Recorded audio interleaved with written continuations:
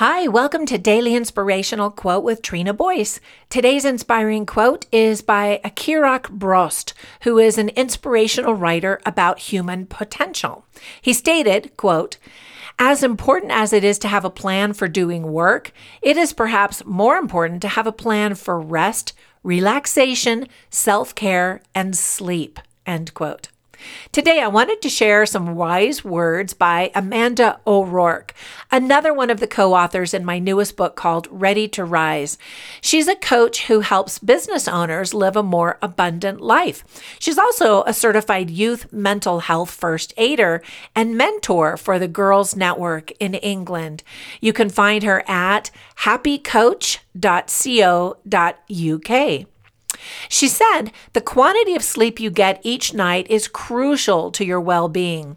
8 hours is the recommended amount for adults, but the quality of sleep is also vital. There are 3 sleep stages: light, deep, and rapid eye movement, known as REM. If the body is sleep deprived, it will revert to light sleeping only. Deep sleep, also known as beauty sleep, is essential for cell repair and renewal. REM sleep is vital for cognitive functions such as learning and memory recall.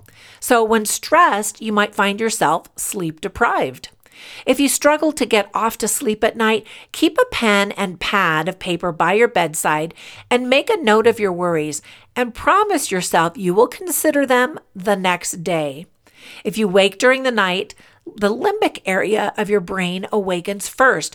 It's known as the chimp brain, which activates our fight, flight, or freeze responses. This explains why our fears feel worse in the small hours. If you acknowledge that the logical reasoning human part of your brain is not yet awake, you can resolve to think through solutions in the morning when things will inevitably look better. And they usually do. So today, allow yourself to sleep. Take a nap or go to bed early tonight.